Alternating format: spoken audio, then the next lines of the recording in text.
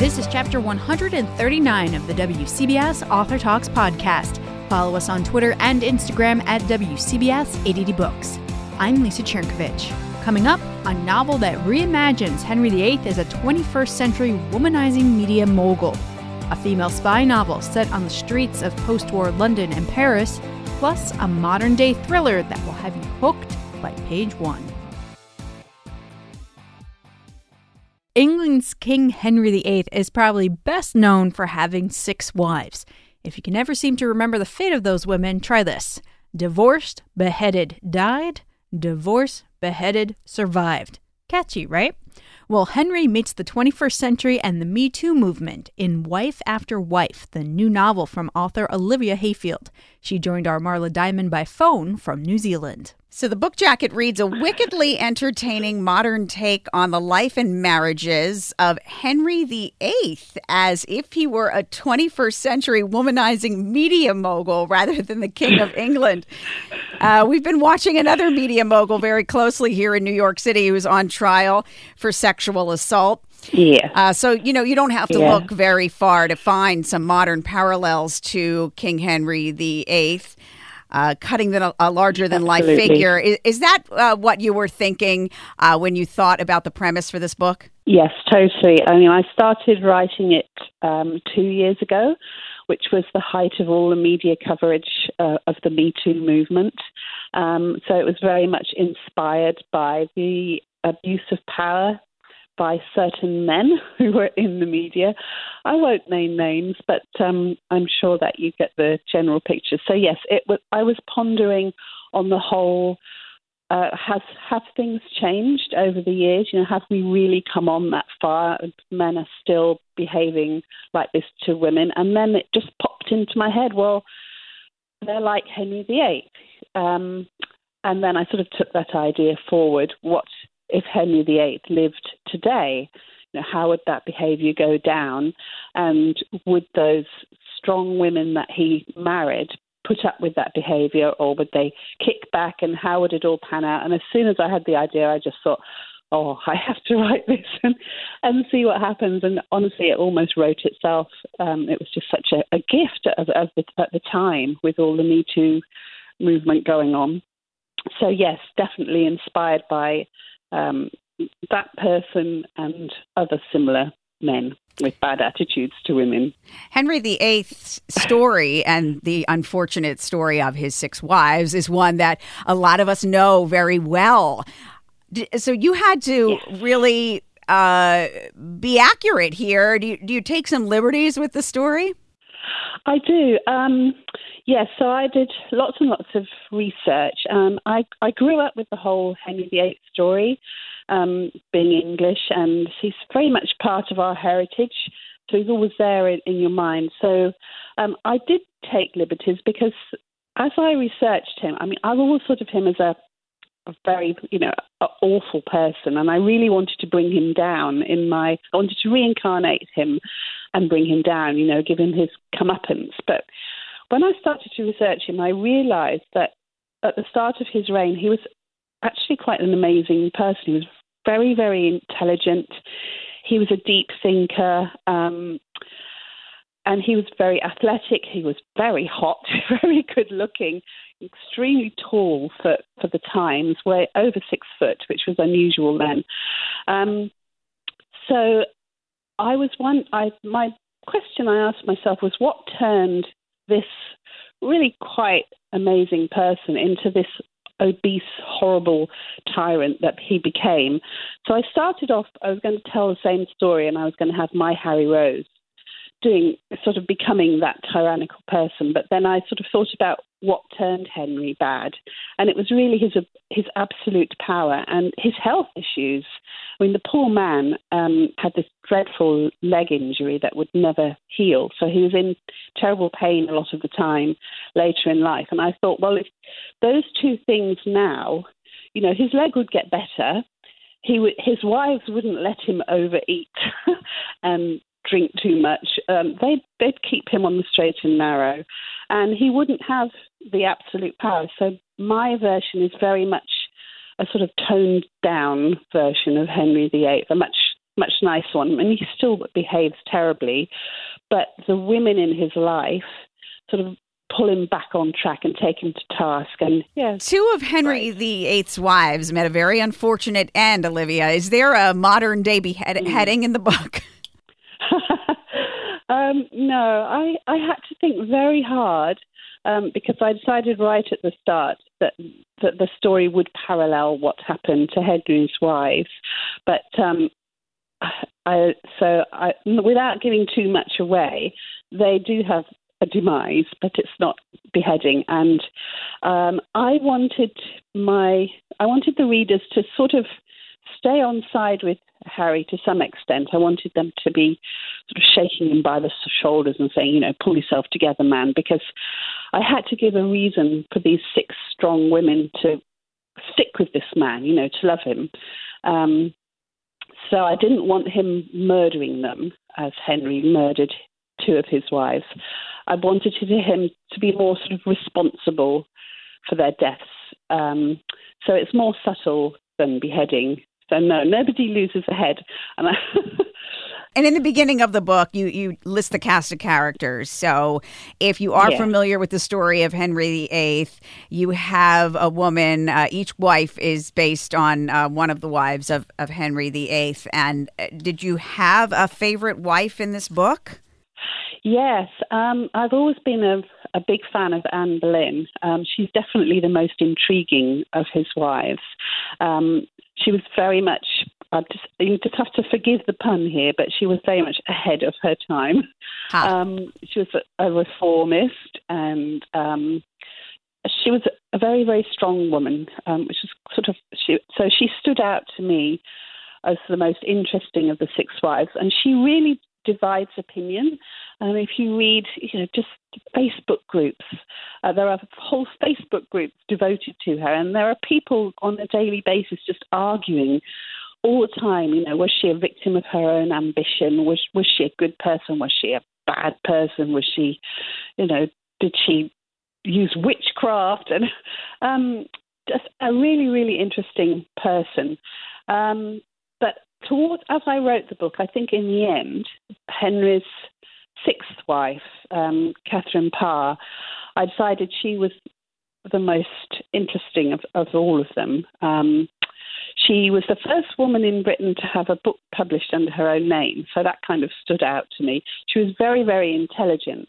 And so, I think Henry VIII was pretty good at picking interesting wives. It was just a shame how he treated them, really. In the end, I would say Anne and Catherine were my 2 favourites. And Catherine Howard, who I have as Caitlin Howe, she's the tragic one.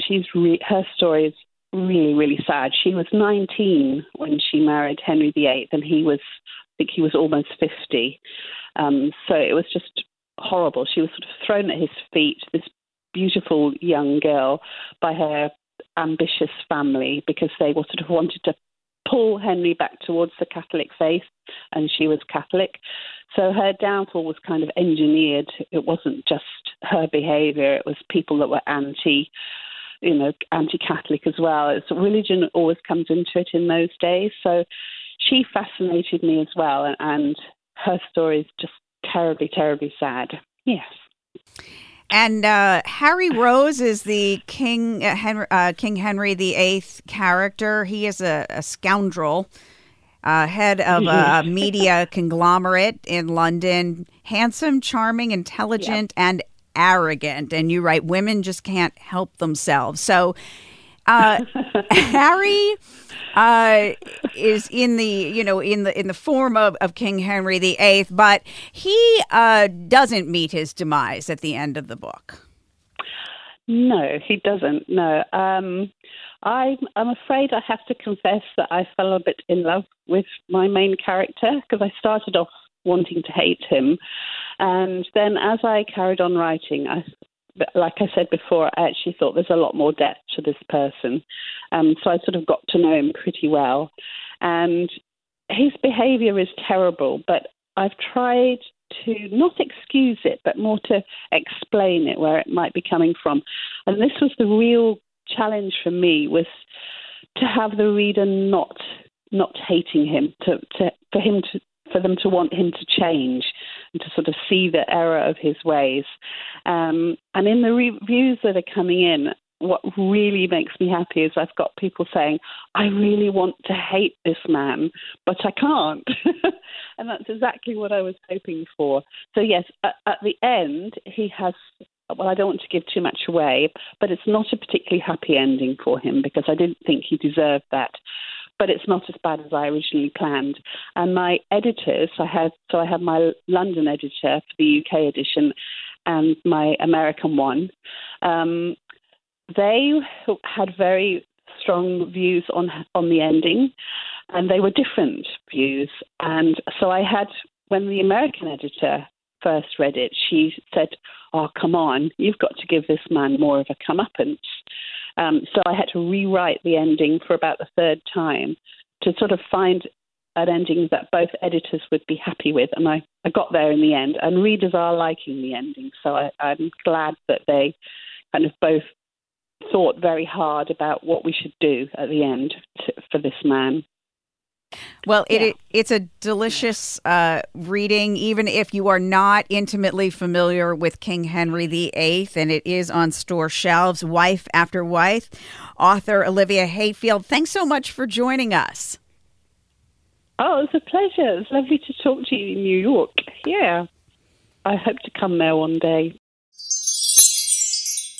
Little by little, we're learning about the outsized role female spies played during World War II. Women like Virginia Hall, Nancy Wake, and Odette Sampson Hallows were on the ground in Europe, working to keep the Allies ahead and the Nazis at bay. It's this rich history that inspired Spitfire, the debut thriller from M.L. Huey. He sets the story up for us. Spitfire is about a young British woman, Livy Nash. It takes place in post-World War II Europe. Livy was a spy during World War II. Her war ended very badly, and when this book opens, she's suffering from what we might call PTSD or depression over the way her war ended. She's working a third-rate job, spending her nights with bad black market vodka, when into her life walks Ian Fleming, the man who would go on to create James Bond, and offers her a proposition that changes her entire life. What prompted you to write about this particular moment in espionage history, the straddling between World War II and the start of the Cold War? Yeah, I read a terrific fiction book called Codename Verity by a woman named Elizabeth Wein, W-E-I-N, and found out that during World War II, the British recruited amateurs, trained them as spies, and then dropped them behind enemy lines in occupied countries. And a large number of those spies were women. And so I then started reading the nonfiction accounts of some of their lives and exploits during the war and what happened to them after the war. And I thought, I've seen a lot of books that were written during wartime. It might be interesting to explore what happens to one of these women post-war. I think a lot of people might be surprised by that fact. And also, giving Livy Nash this PTSD makes a lot of sense because these women did these heroic events. They weren't allowed to talk about it because of the Espionage Act that they had to sign. And they had to come back to be housewives and secretaries and anything else that women were doing at the time. Absolutely. And that's one of the things that really fascinated me is I thought, these women were not even given a foot in the door with the intelligence community after the war. And I thought, well, what if these women, and as many of them were exceptional at their jobs during the war, even thrived on it? How would she feel? And so I guess it's not a spoiler to say that Livy gets to go back to Paris, where her war ended, and try to find this traitor who killed the man she loved during the war. Now, you mentioned her boss happens to be the very real Ian Fleming. What drew you to him and his exploits? Well, I have to admit I've been a James Bond fan a long time. I've read all the Bond novels. And Ian Fleming was in intelligence during World War II, but afterwards he ran foreign correspondence for the Sunday London Times, among other newspapers, and he said that some of those correspondents were spies. And I thought, that's a perfect match. Having said that, though, Livy is by no means a quote-unquote Bond girl. She is working class. She's very tough. She's very direct. And so putting her opposite Fleming sort of plays up the class difference between the two of them, which I thought might also be fun. Did you learn anything interesting in the research that you had to do for this book? Whether about him or the time period in general or even these female spies? Lots. In fact, one tidbit of information, I've had two agents. My first agent said, that's not believable. That can't happen. That in World War II, that these spies actually placed bombs in dead rats. And so, things like that. I mean, just some of the amazing things that these folks did, especially some of the women. And a couple of instances I've used those exploits for Livy as well. Can we look forward to more Livy Nash novels to come? Absolutely. The second book in the series is coming out later in this year. It's scheduled for a September release right now. And do you have a title for that one, or is it still under wraps? Oh, yes. It's called Nightshade. Ooh. And we should mention that Spitfire refers to Livy's nickname that she earned during the war. Yes, yeah. The Germans give her a nickname, which is also actually based on fact. And her nickname they give her is Spitfire. So it's not a story about aerial dogfights or anything. Well, ML Huey, I thoroughly enjoyed Spitfire, and I think anybody else who's a fan of troubled yet spunky, independent women who don't mind speaking their mind will be fans as well. Thank you so much. Benjamin Franklin once said, 3 may keep a secret if 2 of them are dead. You might want to keep that in mind while reading Last Day, the new thriller from Connecticut-born author Lou Anne Rice. The gripping family drama hinges on secrets between sisters, secrets between friends, and secrets between lovers. I recently got to chat with her about the book that opens with a gruesome murder and a stolen painting. I've never been more drawn into a book from its first pages and then also totally shocked by its ending. Did you know where the story was going to end when you first started writing Last Day? I had no idea. I let the characters tell the story when I'm writing, and I thought I knew who did it, but I didn't. I was very surprised. And I read somewhere that you started with one of the sisters, and it wasn't the one I thought it was. You started writing with Kate and not Beth. I did. I wanted to write about the love that sisters have for each other, and I just imagined what it would be like to go to see your sister and find that she's been murdered. And we're not giving anything away because that literally does happen within the first 2 pages of the book. Right, exactly. And it's based loosely on a real-life murder that affected my family. It was both very much in my heart, and it was also something I was trying to leave behind because I wanted it to be something that, that it was my own story and it wasn't a real story, that it actually happened. That had to be difficult to write, regardless of the fact that it's fiction. It was. It brought back a lot of memories. And, my husband and his daughter ended up being witnesses in the trial. I attended the trial every day, and this was quite a few years ago, but it has taken a long time for me to be ready to write about it. And do you feel now that you've committed it to the page, you're able to move on past it? I'm sure it will always be part of us. It was too big for it not to, but I do feel as if I've written it now, and that's enough. When it first happened, I wrote an article, a nonfiction article for Glamour magazine, and that was interesting for me because I don't usually do nonfiction, but having sat in the trial and felt it so strongly, I just needed to sort of get it out there. This book was a little bit different. I felt like it was more thoughtful, and and the characters who I created, really, it was their book, not the news story. Along with this murder, we have friendships between some lifelong friends and secrets, and they all play a really big part in the book. And I can't help but wonder to myself, are relationships ever completely honest?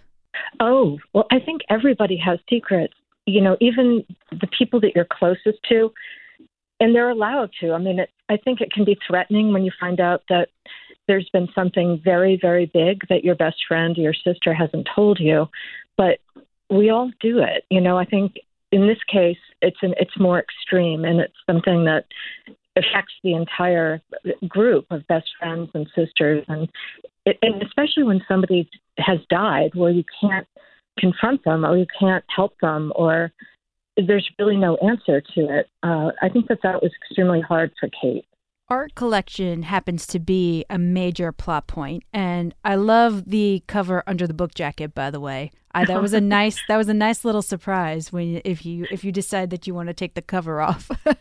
I was surprised too. It was like a Christmas present when I received the first copies of the hardcover, and I glanced under, and I was really, really shocked and happy. And some people have had me sign their books in that surprise. I won't give it away, but instead of on the title page, they've asked me to sign that.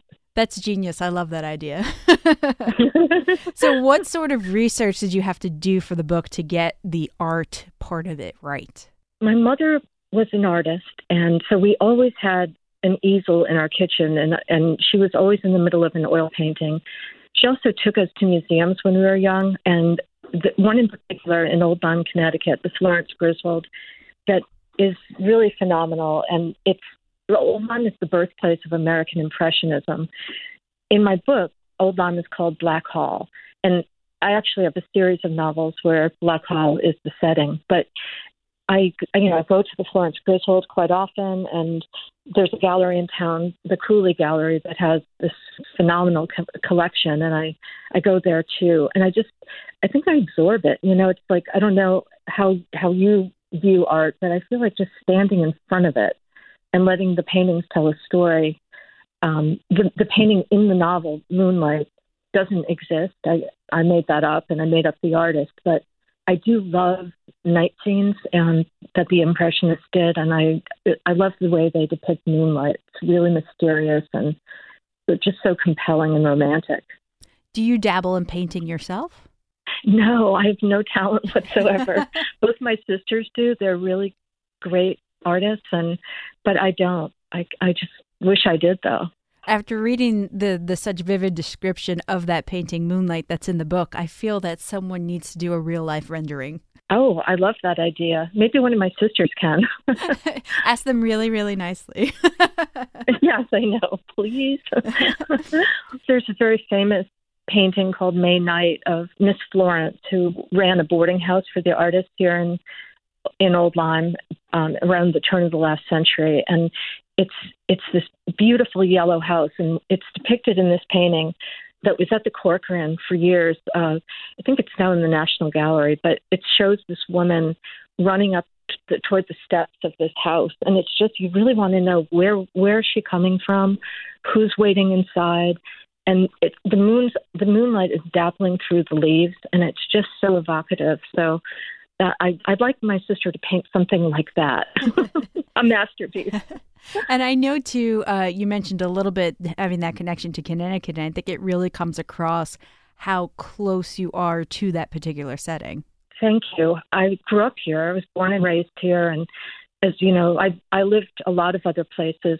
I moved to New York when I was young. My mentor was Brendan Gill from the New Yorker magazine, and he told me, and he too was from Connecticut, and he said, if you want to have a literary life, you have to live in New York City.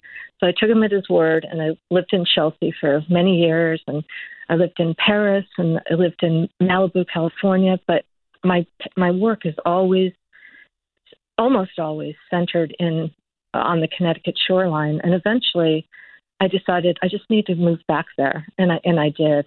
So I'm closer to my family and to just this landscape that feels like home. And I guess, as Dorothy says, there's no place like home. It's really true. It turns out to be true. I mean, Thomas Wolfe said you can't go home again, but I think you can. You've spent a few years away from adult fiction writing young adult books, and I think that really comes across in your character of Sam, who's the teenage girl, the daughter in this particular book. Did you have to shake off the cobwebs a little bit with this return? No, I don't think I did. I wrote so many novels before I did the 3 young adult books, and, it felt normal and natural. It felt great, actually, to write, I guess, regular adult fiction again. But I've always had young characters in my books. Not so much front and center as the young adult books, but I enjoy writing, I guess, all age groups. So what can we expect from you next? Well, another thriller, and it also centers on a family, and it's all also inspired by a real case. It's some of the same characters. Detective Connor Reed returns, and his brother Tom Reed, who's a commander in the Coast Guard, and some of the other characters that were sort of played a smaller role in Last Day will be back. Well, that makes me excited. I fell in love with all the characters. Oh, thank you so much. That means a lot to me, and I'm sure it means a lot to the characters as well. I'll tell them. Oh, please do. Send them my love. I will. We've been talking to Luann Rice. The new book is Last Day. Go out to a bookstore, pick it up, even if it's just a peek under the cover, but hopefully they'll pick it up and buy it too. Yes, I want to hear what they think about the actual book cover if they do peek under the jacket. Thanks for your time today, Luann. Thank you so much. And that's where we'll close the book on this chapter. Next time, we travel to Poland with Steve Barry and his protagonist, Cotton Malone, where yet another UNESCO World Heritage Site finds itself in the center of all the action. That Cotton has built quite the reputation of leaving places a little less pristine than he found them. Until then, follow us on Twitter and Instagram at WCBS 880 Books. I'm Lisa Chernkovich.